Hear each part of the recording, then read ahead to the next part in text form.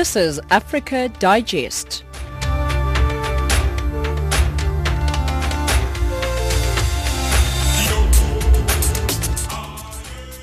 Good evening and welcome to Africa Digest. You're listening to Channel Africa, giving you news from an African perspective. We're broadcasting to you live from our studios in Johannesburg, South Africa, and we're on the frequency 9625 kilohertz on the 31 meter band to Southern Africa. And online, it's www.channelafrica.co.za.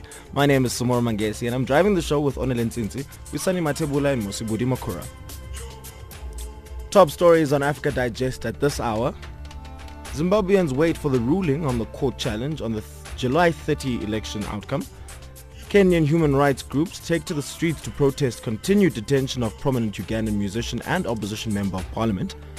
And in economics, Deputy Executive Director of Agri-SA says a tweet by US President creates more racial polarization as it contains inaccurate facts. In your sports, later, one of South Africa's leading marathon runners invited to the 2018 New York City Marathon. But first, it's time for us to find out what is happening in the world of news with Onelin Nsinsi.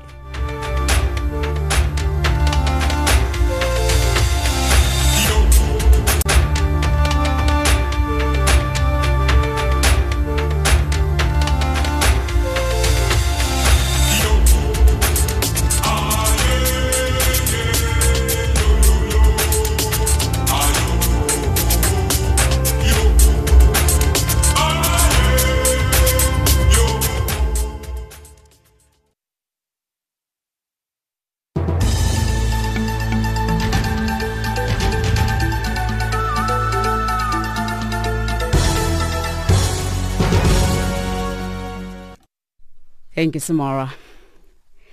The U.S. Department of State is doing damage control following President Donald Trump's tweet about South Africa's shifting land policy. The department has issued a statement admitting that it is aware that President Cyril Ramaphosa has pledged that the land reform process will follow the rule of law and its implementation will not affect economic growth, agricultural production or food security. The statement contradicts Trump's tweet that he will instruct his Secretary of State, Mike Pompeo, to closely study South Africa's land policy. Meanwhile, South Africa's Minister of International Relations, Lindiwe Sisulu, will communicate with Pompeo on what she calls the unfortunate comment by Trump. Ntakwane Ngatane has more.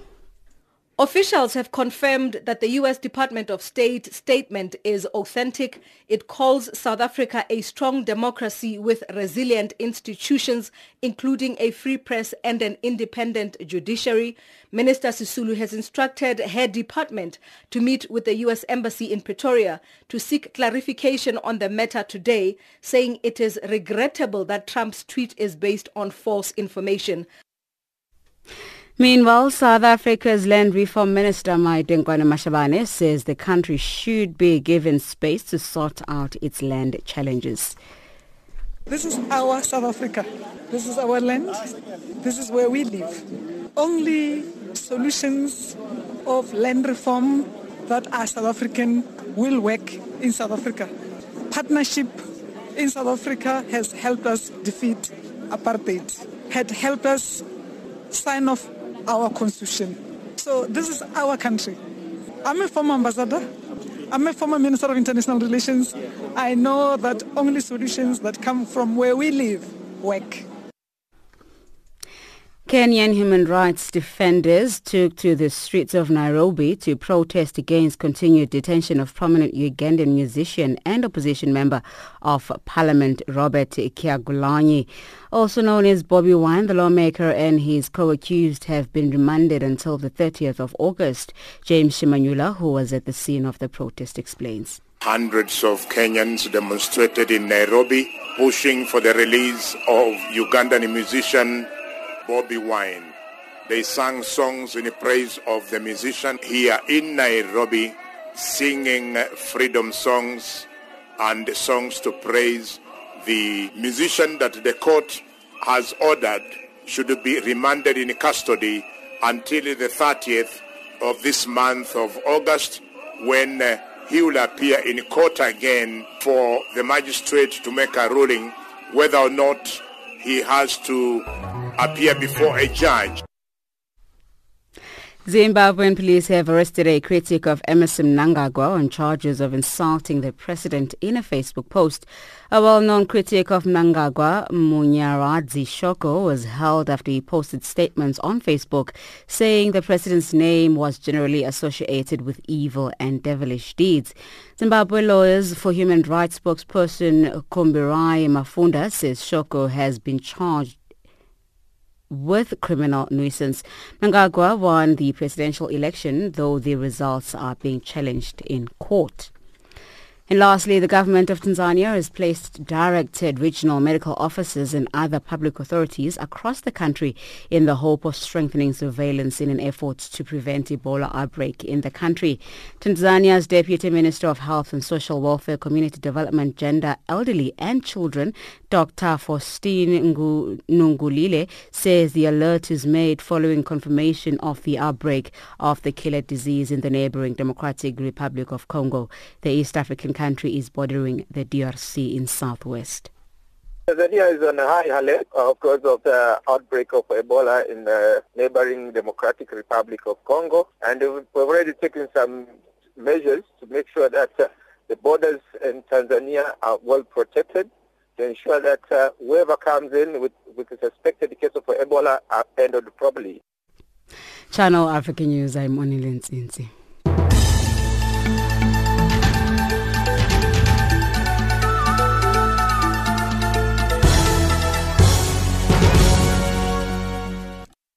Onele will be back at 5:30 Central African Time in order to give you the news headlines.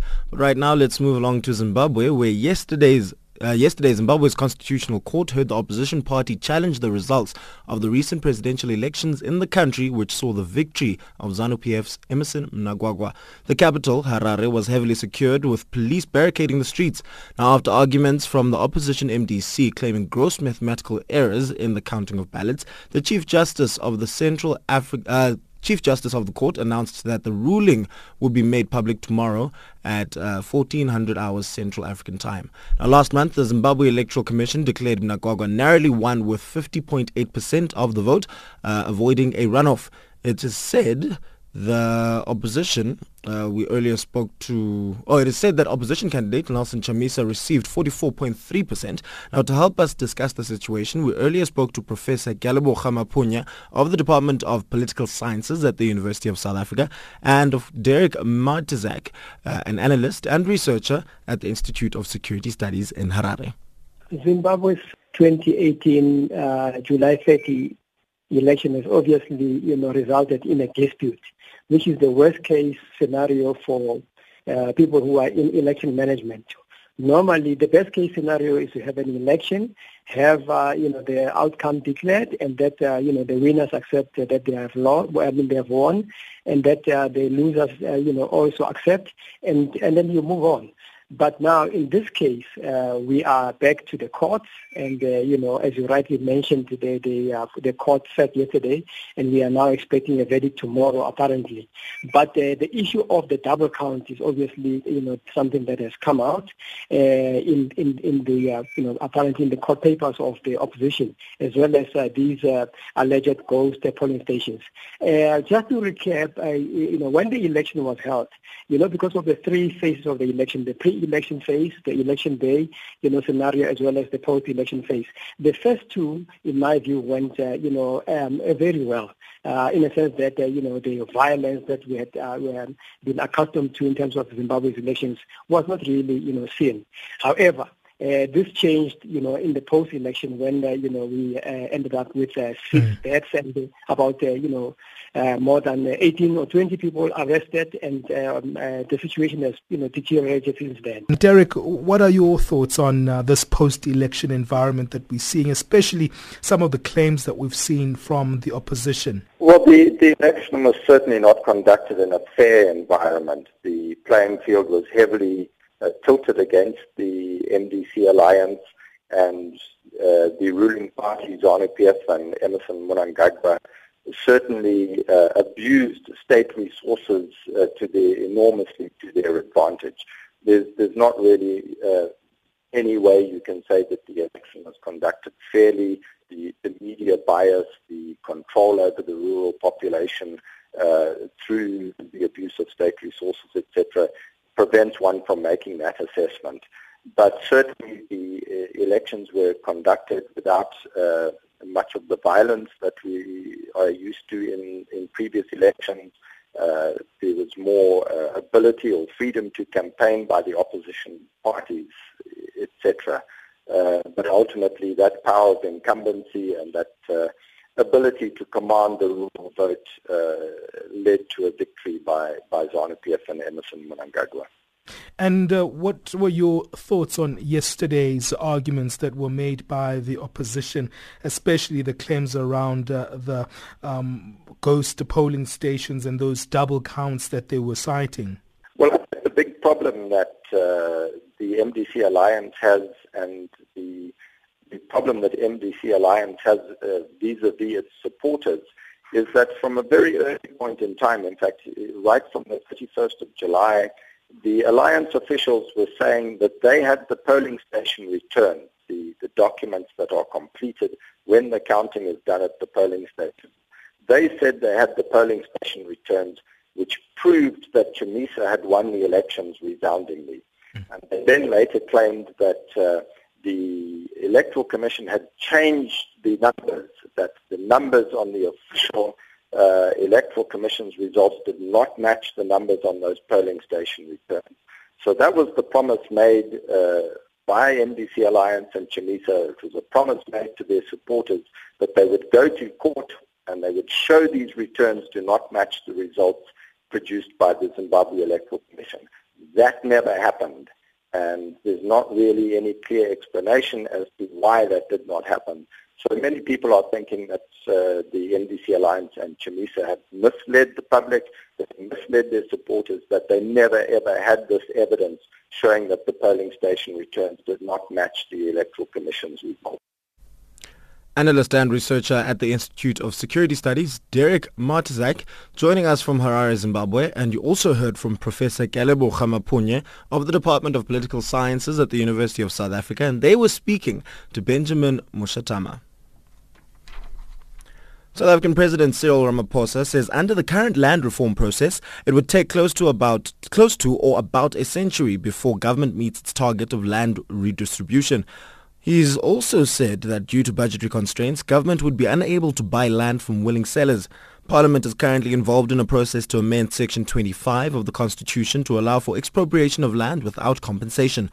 Ramaphosa says people are demanding the government speed up land reform. More from constitutional law expert Professor Pierre De Vos. So difficult in two ways. Firstly, there's a specific procedure. You can only amend the Constitution if there's a specific bill. You cannot tag a constitutional amendment to some other bill, like the budget or whatever. Then there's a process of consultation that is required. That will take a few months.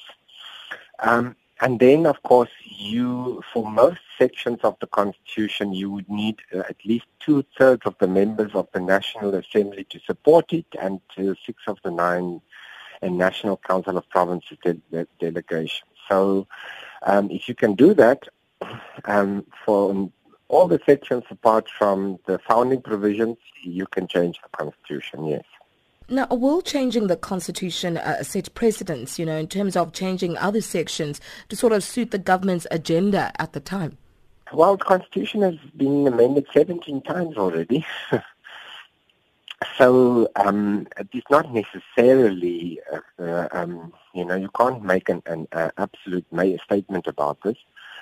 The experts disagree whether it is necessary to change the Constitution, Section 25, to have radical land redistribution, because some people say you can have even land expropriation without compensation, in terms of the current constitutional system. That is a debate. The politicians are going to fight about that. But in principle, I don't think there's anything wrong with amending the Constitution, as long as, of course, as you get the requisite majority, and as long as it is a response to something that is really wrong and not for personal political, to to gain something personally and politically. Now, you've already mentioned that the politicians are certainly going to be head-to-head when it comes to this one. But apart from the politicians, the general public has had their bit to say about this as well. And really, we're seeing a lot of conflicting opinions around it. Do you think that government is handling this issue properly? Well, my problem is really that we don't really know what we're talking about, because what we haven't seen is there is no proposal yet. So maybe because I'm a lawyer, I would like to see the text for the proposed amendment. We don't have such a thing. So it's very difficult to know whether something is good or bad, how you feel about it, if you don't really know what you're talking about. So at the present, we're talking about many other things. Mm-hmm.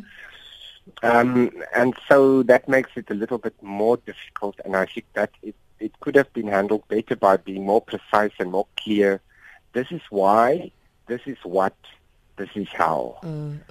That hasn't really happened yet. And then we can discuss whether that's a good or bad idea and consult the public and everybody and so on. Now, of course, you've mentioned it is still early days, but should the process go ahead, do you believe that this will really test the strength of the country's democracy? I'm not sure it will. It depends. What? It's once again, it's almost impossible to know what will happen because there is not a firm proposal on the table. So without that, I'm a little bit nervous. I always joke and say that I'm not a clairvoyant, so I can't really know what will happen, and even predict properly because there's not enough information. And that was Professor Pieter Vos, South African constitutional law expert, on the line talking to Zikona Miso. Remembering Mama Albertina Sisulu. We will say whatever we are expected to say by the people, and we are aligning ourselves with the struggle for the people. We are aligning ourselves with the struggle for the liberation of the oppressed people of this country.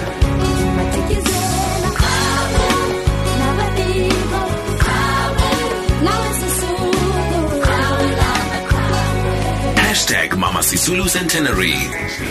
Channel Africa leading the Women's Month conversations.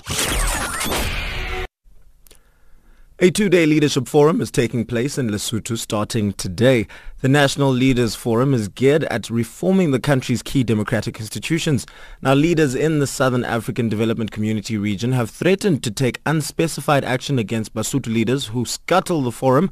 A strongly worded communique released at the end of the regional leaders summits in Namibia last week expressed that SADC is unhappy with the slow pace of reforms in Lesotho. This hardline stance follows opposition parties' withdrawal from all processes related to the reform in a show of disquiet at government's refusal to end the prosecution of former Deputy Prime Minister Motshekga Metsing for alleged corruption. Now, Metsing, who has been holed up in South Africa since fleeing the country last year, wants government to guarantee his safety and also drop an extradition request made to Pretoria last December. Dr. Anthony Kapa is a political analyst at the University of Lesotho. The significance is that it will mark the beginning of the reform process in Lesotho. Probably we will be talking about the processes that have to be followed in the reform process, together with the structures that are going to be put in place, ensure that the reform process goes on. That is our guess, because the agenda is not really known yet. In your opinion, what has delayed the reform process? Because it was supposed to have commenced as soon as Prime Minister Tom Thabane took over as head of state. What has delayed it is that there doesn't seem to have been political will to implement the reform, especially on the side of those who were in the previous government. They have been putting a lot of demands on the government, and government has always been saying some of the demands were unreasonable.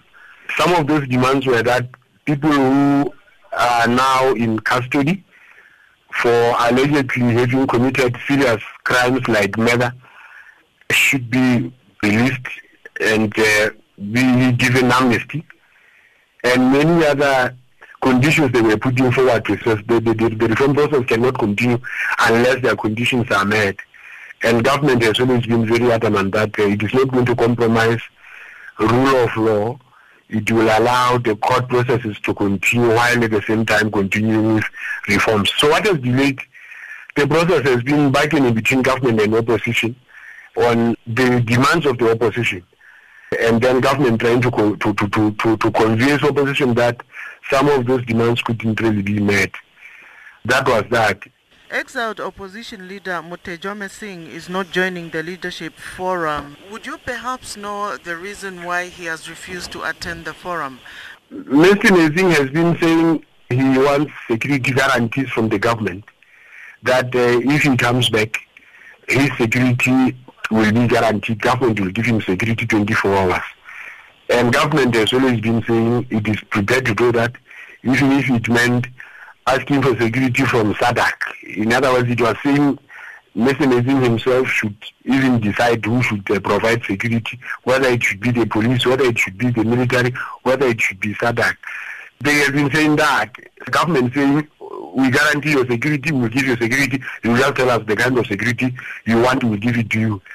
But he was also making demands that cases, pending court cases against him, there is a case currently before the anti-corruption agency in Lesotho here about him disclosing the sources of some of the monies that were deposited into his accounts.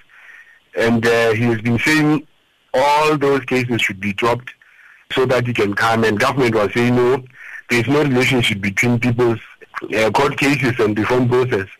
So he has always been reluctant to come home, arguing that he has to be given security and the charges against him, and together with those people who are with him outside the country, should be dropped. That was the reason why he hasn't been coming.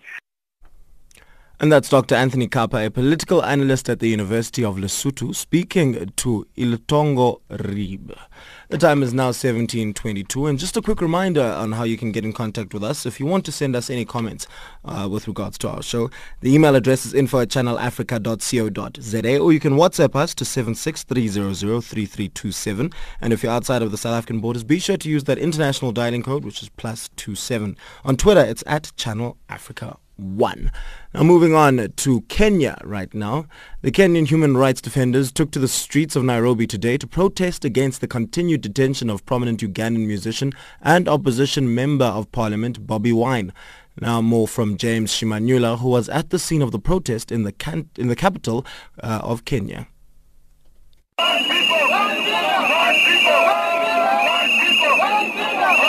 Hundreds of Kenyans demonstrated in Nairobi, pushing for the release of Ugandan musician Bobi Wine. They sang songs in praise of the musician here in Nairobi, singing freedom songs and songs to praise the musician that the court has ordered should be remanded in custody until the 30th of this month of August, when he will appear in court again for the magistrate to make a ruling whether or not he has to appear before a judge.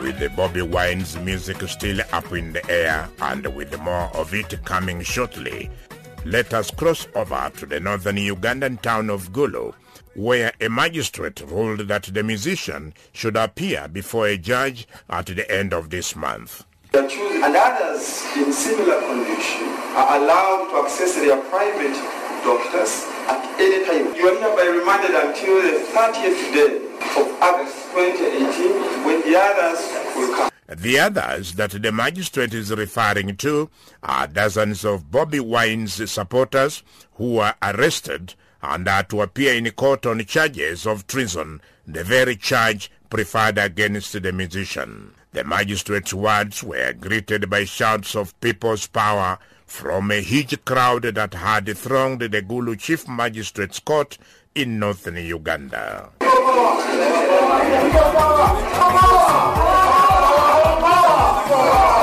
Here in Nairobi, hundreds of human rights defenders took to the streets to demand the quick freeing of Bobi Wine. Speaking to a huge crowd that heard speeches from various human rights defenders, one of them, Al-Amin Kimathi, said time had come for the people of Uganda to be freed from President Museveni's dictatorship. This is now the call for the freedom of the people of Uganda, for the end of the military rule that has been disguised as a democratic rule in Uganda. The march here now is to call for the release of all political prisoners in Uganda. The young people of Uganda are showing the way. And another human rights activist, Boniface Mwangi, who organized the street protest, did not hide what he described as the start of the fall of Museveni from power. We are here in the streets of Nairobi today as young Kenyans, and we are here in solidarity with the people of Uganda, and Bobi Wine has been arrested in Uganda. We are saying that Uganda must be free from the dictator who is called Museveni. Museveni has been in power for 34 years. He has refused to leave power. He's amended the constitution to actually remain in power, but we are tired of those kind of dictators. He's one of the last many dictators in East Africa. Most of them have fallen. And so we are saying that Bobi Wine must be free and Museveni must go home. And we're telling Museveni is afraid of Bobi Wine, who is one man. Bobi Wine is about an idea called people power. And people power can't be stopped. People power can't be jailed. You can't jail ideas. You can't kill ideas. So Museveni is afraid because he's going to fall, and he's afraid of Bobi Wine. Boniface Mwangi, one of Kenya's prominent human rights defenders. Reporting for Channel Africa, this is James Shimanyula.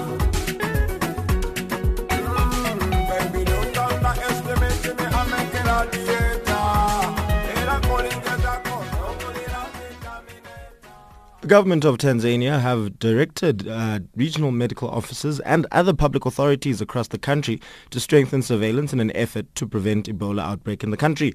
Tanzania's Deputy Minister for Health and Social Welfare, Community Development, Gender, Elderly and Children, Dr. Faustine Ngudulile, told Channel Africa that the alert is made following confirmation of the outbreak of the killer disease in the neighboring Democratic Republic of Congo, otherwise known as the DRC. Now, the East African country is bordering the Democratic Republic of Congo in the southwest. Now, Gabriel Zachariah reports from Dar es Salaam. It is the second time for the East African country to issue alert to the public following an outbreak of the disease in the neighboring country DRC in the year 2018. The first time warning was made earlier May 2018 following an outbreak of the virus in the Democratic Republic of Congo, whereby a number of confirmed deaths at Bikoro in the Equatorial province of the war-torn Central African country reported. Despite of no case or patient being reported so far to be affected by the virus in Tanzania, the Health and Social Welfare, Community Development, Gender, Elderly and Children Deputy Minister Dr. Faustine Ngudulile says the country has deployed already surveillance measures across the country. Tanzania is on a high alert because of the outbreak of Ebola in the neighboring Democratic Republic of Congo, and we've already taken some measures to make sure that the borders in Tanzania are well protected, to ensure that whoever comes in with a suspected case of Ebola are handled properly. One of the things that we've done, we've strengthened border surveillance. We screen all people that are coming from the neighboring countries of DRC, but we've also made preparations for isolation centers in case a suspected case enters the country. We've formed and educated our health workers and also the general public about the symptoms and signs of Ebola, but we also made available personal PPE, personal protection equipment. Dr. Ngudulile further says, until now there is no any case of Ebola documented anywhere, but insists that the country is not immune from the viral disease due to the possibility of cross-border transmission from the affected countries. Interests of people between Tanzania and the DRC. There's so many people coming and going from Tanzania to DRC and DRC to Tanzania. So, and we share also a huge border. But again, the way the outbreak has occurred this time around is very close to Tanzania. So that's why countries that are bordering DRC, and especially this particular area, are also vulnerable to persons suspected of Ebola crossing borders and coming to Tanzania. And as you know, Ebola is a very fatal disease, and it spreads quite fast and quickly. So we need to be on high alert to make sure that in case there is a case that's coming to Tanzania, we are in position to address that. In the year 2017, Tanzania launched the National Action Plan for Health Security as one of the long-term measures to control emerging and re-emerging infectious disease such as Ebola. A number of Tanzanians who spoke to Channel Africa are not aware of the disease and how they could stay safe from being affected by the pandemic disease. My opinion, I think more education, educative programs are needed to people to increase awareness of the disease. During outbreaks of the disease, some measures are taken to airports, to scanning people, but in fact, deeply we didn't have any critical measures to prevent people or to make people aware, especially the people who are living in neighboring regions sharing the border with the DRC, Rwanda, where more education is needed to people rather than informing them and sometimes threatening news that it is deadly. Seeing that other countries have been affected, like Sierra Leone, Nigeria, they took measures on overcoming this problem. Hence, I also would suggest that our government should address this situation, because if it just comes, it's still bad, because when you check, Tanzania has more than 51 million people. So this issue have to be addressed before it even enters the country. Especially the people must be aware about these diseases, what causes these diseases, and moreover, what are the symptoms, because the symptoms are very much important. Many of the Tanzanians, they are not aware of Ebola, because we just hear about these diseases that there is it affects many peoples in Congo, DRC, and the other countries of Western Africa. But for Tanzania, our government have been announced or tell people to take a precaution about this disease. The country is also signatory to the International Health Regulations of 2005, which guides countries in tackling threats to national and global health security. Reporting for Channel Africa in Dar es Salaam, Tanzania, this is Gabriel Zakaria. 17:32, it's time for us to find out what is happening in the world of news and the headlines with Onel Nzinzi.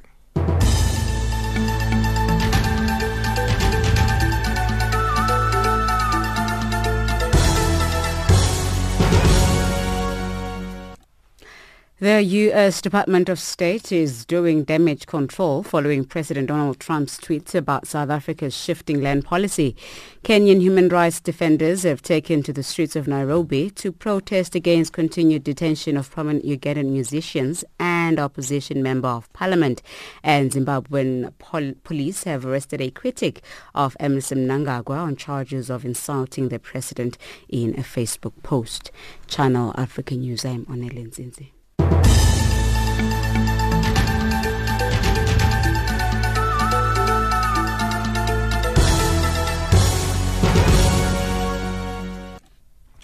There have been mixed reactions since South Africa's Health Minister, Dr. Aaron Motsoaledi, published a piece of legislation that, if passed into law, will tighten the grip on how cigarettes and other tobacco products are sold, marketed and regulated in the country. The tobacco and electronic cigarette manufacturers have since launched an aggressive campaign against the proposed tobacco control bill, describing it as a threat to people's freedom of choice. Now, some campaigners for the promotion and creation of smoke-free spaces have thrown their weight behind the new legislation, saying it offers people better protection against tobacco-related diseases, especially cancer. Now, smoking remains a leading cause of premature preventable death in South Africa. Tobacco kills thousands of South Africans every year. More from advocate Patricia Lambert, a South African human rights lawyer and social justice advocate who heads the International Legal Consortium at the Campaign for Tobacco-Free Kids in Washington, D.C. You know, over the past years, South Africa's tobacco control legislation has been at a standstill, and as a result, we are not seeing the reduction in tobacco users that is necessary. And in addition, the electronic cigarette industry and the tobacco industry are introducing new products into the market, and those products could also harm people, and the new legislation is seeking to curb that harm by regulating the way in which tobacco products are sold, where they are advertised, and where they are used. Let's look at the link between cancer and the smoking of cigarettes as well as other tobacco products. How do they really contribute to this growing problem? Traditional cigarettes kill 25 to 50% of all the people who use them, and they make a great many people ill. And of course, when those people go into the hospital system, it is often the state that is paying for their medical expenses. Are the numbers of smokers increasing, and what is largely to blame? Well, you know, South Africa used to have very strong tobacco control legislation. And the moment that the legislation was passed, we began to see a gradual reduction from around 34% of South Africans who used to smoke till 18% in 2012. And since then, that number has stagnated. So in other words, we are not seeing the reduction in smokers that we need to see for a healthy population. Should the bill be passed into law as it currently stands, is there evidence that the planned interventions will work? Do you think that they can offer better protection against tobacco-related diseases like cancer? Absolutely. Let me give you one example. South Africa still allows smoking areas in public places. Now, this sounds at one level as if it is giving smokers some choices, and that it may be doing. But what it is not doing is giving workers choices. You know, when workers have to go into smoke-filled rooms in order to do their jobs, and that includes restaurant workers, bar workers, workers in homes where they are providing domestic services or childcare services, when they go into smoke-filled homes, they are putting their lives at risk. There is a clear scientific evidence that secondhand smoke can be fatal to other people who do not smoke. Are there parts of the legislation that you still have reservations about? You know, any piece of legislation under draft, the legislative drafters provide the best language that they can. And then that language is shown to the public and to other lawyers. And I'm sure that there may be tweaks to the legislation, but the legislation as it stands now is an excellent piece of legislation with, as I said, a few tweaks that will serve to protect the people in South Africa from secondhand smoke and will assist the South African government to ensure that smoking and the use of electronic cigarettes is denormalized. This is not a normal thing to do. Do you think that a piece of legislation such as this one is long overdue in a country like South Africa? Yes, absolutely. It is very long overdue. As I said to you, South Africa, when the Framework Convention on Tobacco Control, which is an international public health treaty, when that treaty was completed in 2003, South Africa had really good tobacco control legislation that would have put it among the countries in the world that were fulfilling their obligations made under the FCTC. But that is no longer the case. Countries all over Africa and all over the world now have 100% smoke-free public places. They have banned advertising at the point of sale because these things encourage young people to think that smoking or using e-cigarettes is normal when it isn't. Some people will argue that it's well and good to have some of the most advanced anti-tobacco legislation in the world, but it's worth nothing if we don't enforce it. What does one do, the general public, if they see the law being broken? Well, the law is designed to be self-enforcing. In other words, the owner or the person who runs an establishment, that person has to post signs to say that no smoking can occur on these premises, and then has to ensure that people do not smoke on the premises. I think my biggest issue is that young people are being enticed by the tobacco industry and by the vaping industry, by the e-cigarette industry, to use products that they never need to use. And those products are addictive, they cause health harms, and they really can cause death. That's Advocate Patricia Lambert, a South African human rights lawyer and social justice advocate who heads the International Legal Consortium at the Campaign for Tobacco-Free Kids in Washington, D.C., on the line talking to Elizabeth Lediga. Nigeria has been urged to take the issue of meeting the well-being of displaced persons and aid workers seriously to make the job easier and life bearable until there is durable peace to engender proper resettlement of victims. Now, the call came from the coordinator of the United Nations Humanitarian Services in Nigeria, whose name is Edward Cologne, at the conclusion of a tour of some of the IDP camps. Collins Otehengbe reports. The 2080 activities marking the International Humanitarian Day may have been over, but eye-opening issues trailing the well-being of victims, including the humanitarian workers, have caused a grave concern that cannot be ignored. One of the affected areas, like Goza community in the northeast of Nigeria, where Boko Haram has made the lives of people unbearable, have tales of lack of water, which is essential for sanitation and life sustenance. The United Nations Humanitarian Coordinator in Nigeria, Edward Callon, says various opportunities available will have to be combined, including the congestion of camp, to make the situations there manageable. We have to combine various opportunities that exist here, looking for areas where we can get productive water systems, and also looking at other options like the water catchments, developments, etc. So we have to look at various approaches, but it's also critical that we work towards decongesting the camp so that we can reduce the pressure. What is clear to me is that water trucking is not sustainable. We have to look for other solutions. Remarkably, the governor of Borno State, which has been on the receiving side of the terror attack, Kashim Shettima, says with the situation at hand, plans are on to decongest the camp and make room for the displaced persons in places where water will be adequate and available. We can decongest Pulka. Pulka has 94,000 people with limited water resources, and Pulka is part of the Kere formation, and there is this challenge of extracting underground water in that Pulka axis. But here in Goshe, there is enough water resources to meet the yearnings and expectations of the people, and for our people to pick up the pieces of their lives. How daunting has this job been for AIDS workers who have given up their own well-being to provide humanitarian services to people in war-torn zones and disaster-prone communities across Nigeria? The Chief Executive Officer of CESO, one of the NGOs which are being in the eyes of the storm in Northeast, Air Jonathan Shava, says the work keep increasing in the midst of increasing numbers of displaced people and poor management of resources.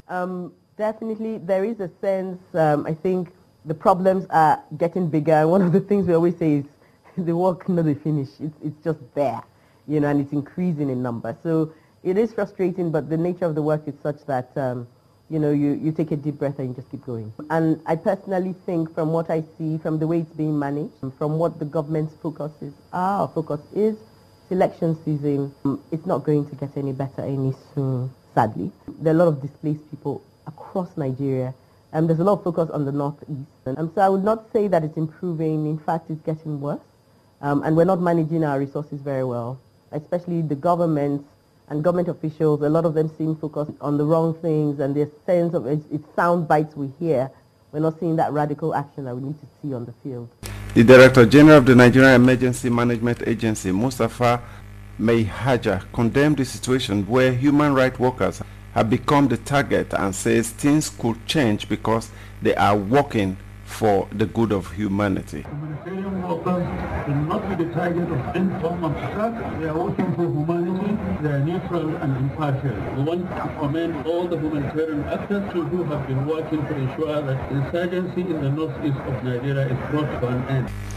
The problem that is bothering the aid workers is the absence of adequate security to protect them and the victims themselves. Air Jonathan Chava says the situation affects the morale of workers, but they are kept on the field because of the need to serve humanity. In every country, the primary responsibility for security lies with the host government. So, for example, in Nigeria, the primary responsibility lies with Nigeria. So there's a lot of responsibility on the part of the government. I feel that the UN in Nigeria needs to be a lot more harder hitting with our government in calling them to these responsibilities. Because it's not just about UN workers, it's about other NGO workers that are at risk. And we've gone into certain areas, for example, you go into some camps, for example, there's not enough protection, even for the victims themselves.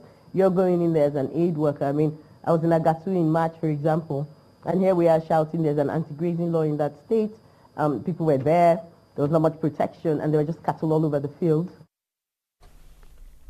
The time is now 17:45 Central African time. I know that a lot of people in South Africa have been complaining about the rising prices of pretty much everything. So I hope that Wisani Matebule has got some good news for us in the economics.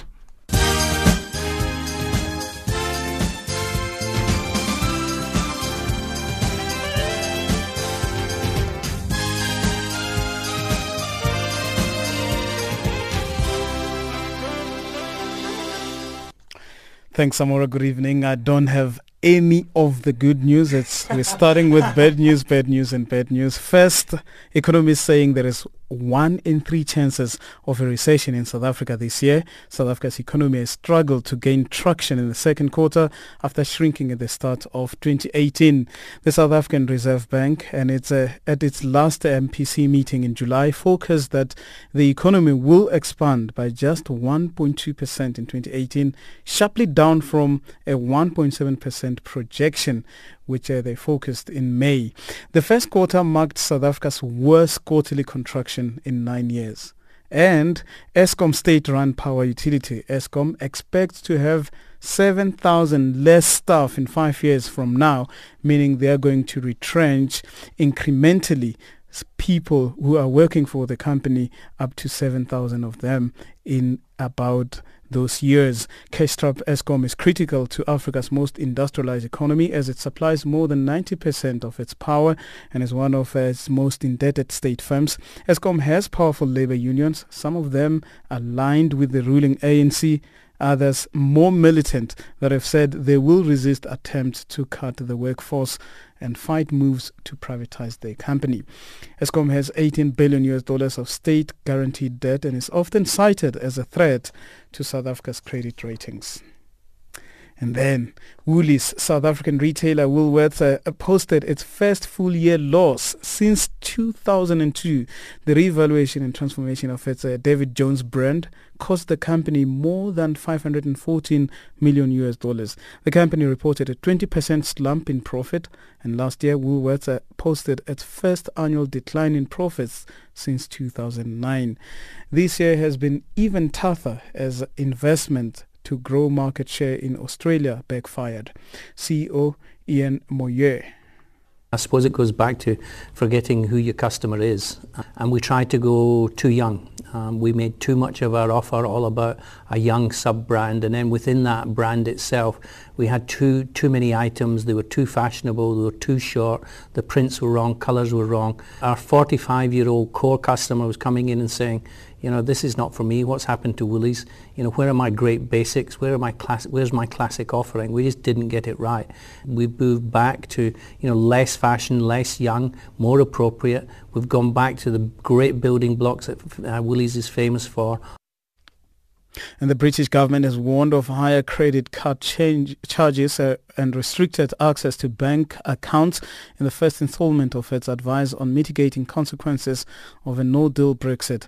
The document covers sectors including farming, finance and medicines. The BBC's John Pinar reports. Again and again, the Brexit Department's guidance refers to the unlikely event of leaving without an EU deal. But the minister in charge, Dominic Raab, conceded it could happen. So in just the first tranche of advisory papers on how to handle that outcome, the list of new homegrown rules and regulatory agencies was huge. Yet the Brexit Secretary insisted a deal was in sight. And even if there's no agreement, the EU would cooperate widely, not in Britain's interests, but in its own. A South African competition watchdog has given Glencore's bid worth roughly $900 billion for Chevron's local in Botswana assets the green light. But the Competition Commission placed a number of conditions on its approval, including the preservation of jobs after the deal and establishment of a fund to develop small businesses. Financial indicators now. The dollar stronger against the Botswana Pula at 10.47, at 9.99 against the Zambian Kwacha, and BRICS currencies also stronger at 405 Brazilian Real, 67.76 Russian Ruble, 69.78 Indian Rupee, 6.84 Chinese Yuan, and at 14.29 South African Rand. Commodities: gold $1,190, platinum down $781 per fine ounce, Brent crude oil $74.65 per barrel. That's how it's looking.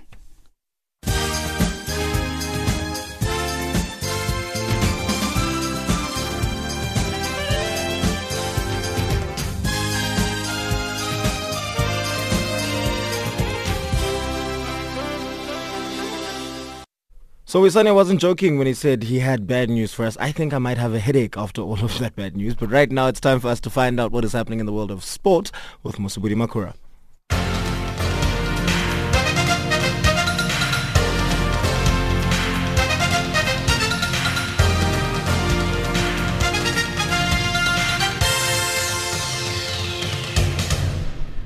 Good evening, sports fans. South Africa's 2018 Two Oceans Marathon champion and the Comrades Marathon gold medalist Gerda Steyn has been invited to join the elite women's field at this year's New York City Marathon. The women's field is seen as one of the most competitive ever to compete in the Big Apple. She will be up against a star-studded women's open division that includes the likes of 3 times a New York City Marathon champion Mary Keitany of Kenya, London Marathon champion and Kenyan Vivian Cheruiyot, 2017 New York City Marathon champion Shalane Flanagan, as well as this year's Boston Marathon champion Des Linden. Now the marathon takes place on the 4th of November. Meanwhile, the International Olympic Committee President Thomas Bach today declared that the Tokyo Games will have a more urban and a female focus. The Tokyo Games will be held in July and August in 2020. Bach says the events will be in the heart of the city, taking sport to the people rather than being held in remote or difficult areas to reach. Now, the ROC also said that the 2020 Games will see the highest number of women competing at an Olympic game event. On to local athletics news. Zimbabwean athlete Rutendo Nyahora says she's looking forward to the 6th and final leg of the Spar Women's Race. The race takes place at Marks Park in Johannesburg on the 7th of October. Nyahora currently lies in 3rd position on the Spar Grand Prix log behind South African Glendrose Xaba, who is in 1st position, while countrywoman Rudo Mohodarawa is in 2nd position. Nyahora started the season with a number of injuries, but she seems to be happy with her current form. Yeah, like this year I had a tough year, that's what I can say, because my previous spar, it didn't go well. Like the first spar I was position 13, the second spar I was position, the first one was position 14, then the second one I was position 13. My heart was very sore because, you know, I know myself, I'm a front runner, and I had a hamstring, like started last year, December. I try like to go to the physio, trying everything because just to see myself running. Cricket South Africa and Netball South Africa today launched the joint development initiative in partnership with the Department of Basic Education to accelerate transformation in South African sport with relevance to school sport. Now, the initiative will enable the two sporting codes to share usage of sports facilities in Cricket South Africa's community hubs and Standard Bank Regional Performance Centre. Now, Cricket South Africa's General Manager of Cricket, Hori van Zyl, says it is key for the federations to join and utilise these facilities. Part of that, of this whole program or this plan of the facilities, we all know that there's a lack of facilities around the country. The most important part is how are we going to address that lack of facilities. And we'll have to have a totally open mindset about what the facility should look like. How can we partner with existing facilities in order for the game of cricket, netball to be played. At the same time, President of Netball South Africa, Cecilia Molokwane, says nurturing sports talent needs to start at the grassroots level. I think it's a challenge for both Netball South Africa and Cricket South Africa to put the best of the best coaches in these hubs. When we want the best sportiers, we must put the best at grassroots level. Because if they don't get it right at the beginning, it's going to be a problem when they grow up. Remember, internationally, netball players, we don't play on your normal all-weather courts. We play on a sprung floor. This is a beginning. I'll leave you there for now. I'm back with more sports news just before 8 p.m. Central African time.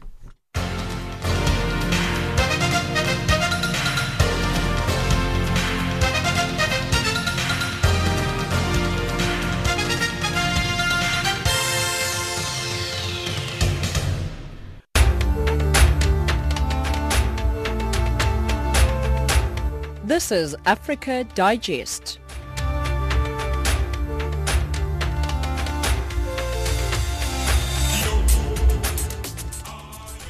And that is how we wrap up the first hour of Africa Digest today. Be sure to join us for the second hour at 7 p.m. We're going to be available online as well as on the DSTV audio bouquet, channel 802. So from myself, Samora Magesi, producer Leander Maume, and technical producer Adrian Kenny, and the rest of the Africa Digest team, thank you so much for listening. If you have any comments on the show, be sure to send us an email to info@channelafrica.co.za, or you can send us a WhatsApp to 763003327. That is 763003327. And if you're outside of the South African borders, be sure to use that international dialing code, which is +27. You can also tweet us at Channel Africa 1, and whilst you're there, don't forget to follow us. Taking us to the top of the hour is Tembalami by DJ Merlon featuring Soulstar and Mondli Ngobo. We're going to see you later. Bye.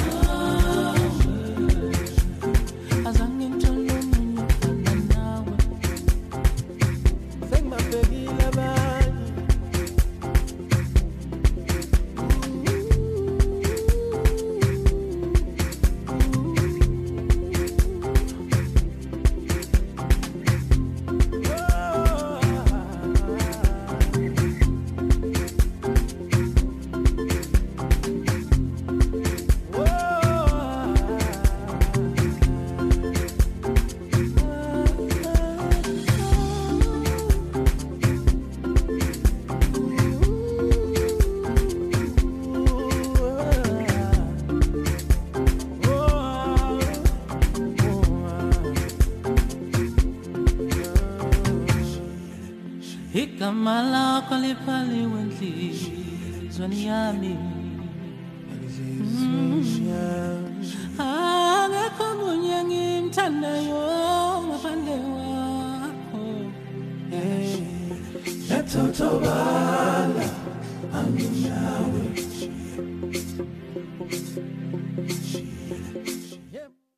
Mulandire moni wandema inu nonse amene